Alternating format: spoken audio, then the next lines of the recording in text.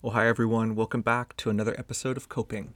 Yes, welcome everyone. Last episode, we talked about the ways we can begin to get the grief out. Yeah, that's right. So we discussed the benefits of list making and how externalizing our inward grief is a part of processing our grief and working through it. In this episode, we're going to go a little bit deeper and talk about another way to begin to get that grief out. And I think a good way to start is with a fun little game, if you'll play along with me, Kathy. As long as you don't keep the score, you're pretty competitive. All right, no scorekeeping, but let's play a little game. So I'm gonna say a word, and I want you to say the first word that comes to mind. It's like an association game. Okay? Okay. All right. The first word is tea. Scones. Good. All right. Movies. Popcorn. There you go. Beach. Shade. Shade. There you go. Let me try. Okay. How about San Francisco? Trolley. So I'm assuming that this fun game has something to do with grief and what we're learning about this week. That's right. We're going to talk about how our brains are wired to link, and we'll talk about that. All right, let's get started.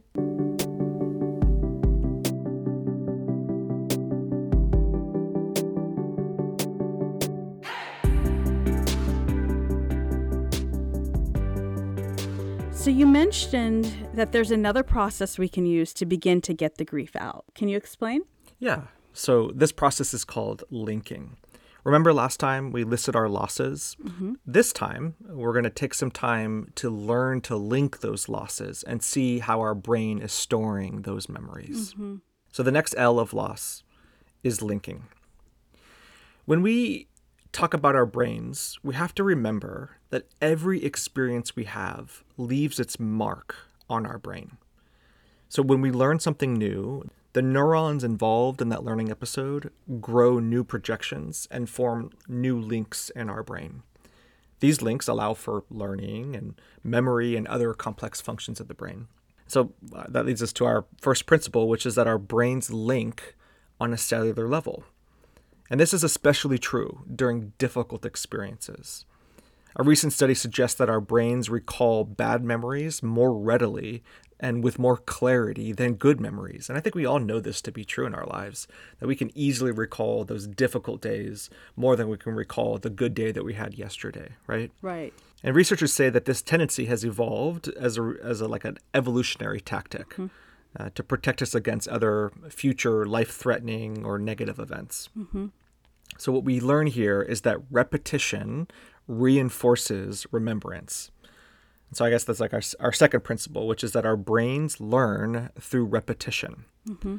So if our brains are linking on a cellular level, our brains are also learning through repetition. So I have a question.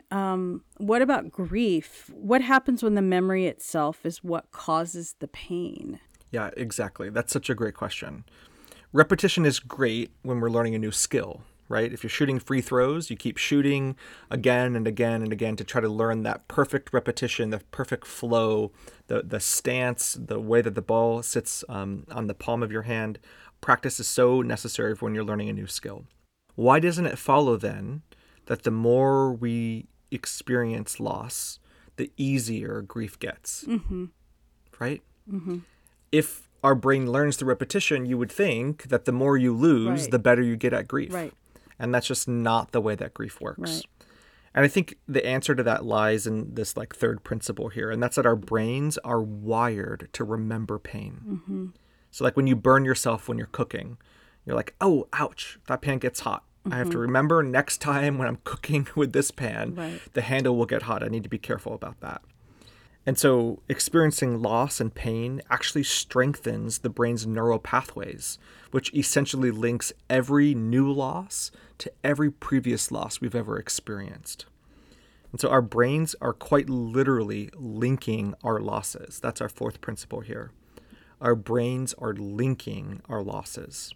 That makes complete sense. Even if, as I think about how I remember things that are very painful and how they remind me of other times that are painful. And if someone talks about something, it will trigger a memory of that.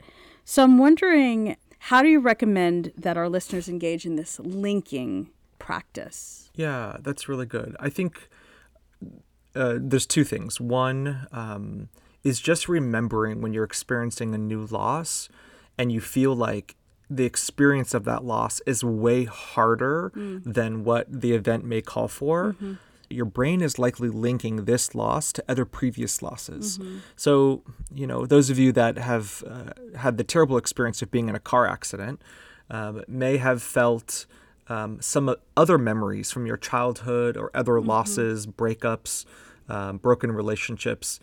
Those memories arise in those difficult experiences. And that's because that newer trauma can bring up experiences of past traumas and past losses. And so just the awareness that what you're facing today may feel heavier and harder than what it actually is, and that's okay. And it's an opportunity to tend to what you need in that moment, but and through that experience, but also the other pains that you've experienced in your life. So just being aware that your brain is naturally linking is probably a good first step. But there's also a spiritual practice that you can develop or an exercise that you can develop that will help you to show you visually the way that your brain is linking some of your losses. So those of you that participated in the listing exercise last time, if you want to grab that list out or listen to that episode and create a list of losses, you can build on that exercise in this new exercise.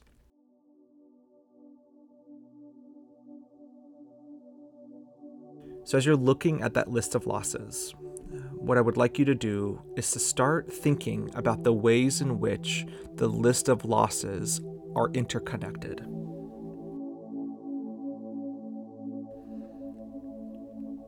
That process may be natural for you,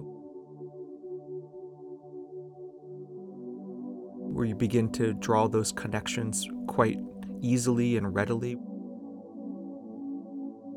If you feel like you're struggling to think about how those list of what feels like random losses are connected, I want you to choose one big loss on that list of losses.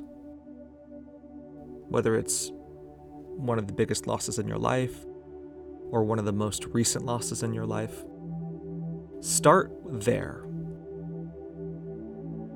Write that word down in the middle of a blank piece of paper.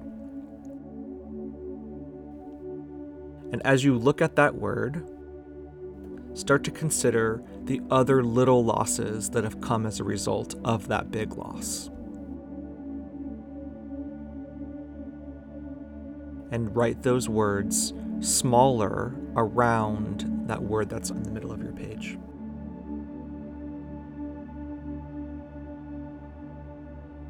What we'll begin to develop here is a flowchart. What you can focus on is the size of the words that you're writing. The really big losses, use a bigger font. Some of the other little losses, you can write them in a smaller font. You can start to connect them one by one using lines or circles. However that starts to play out in your brain. Start to make sense of it and whatever that looks like for you in your experience. Get creative with it. There's no right or wrong way to do this, but what you should see by the end of it is a pretty messy page of losses that are interconnected by lines and shapes. And hopefully, it begins to look on the page a little bit like it feels in your brain and in your heart. Thanks, Kevin. That was a very helpful activity.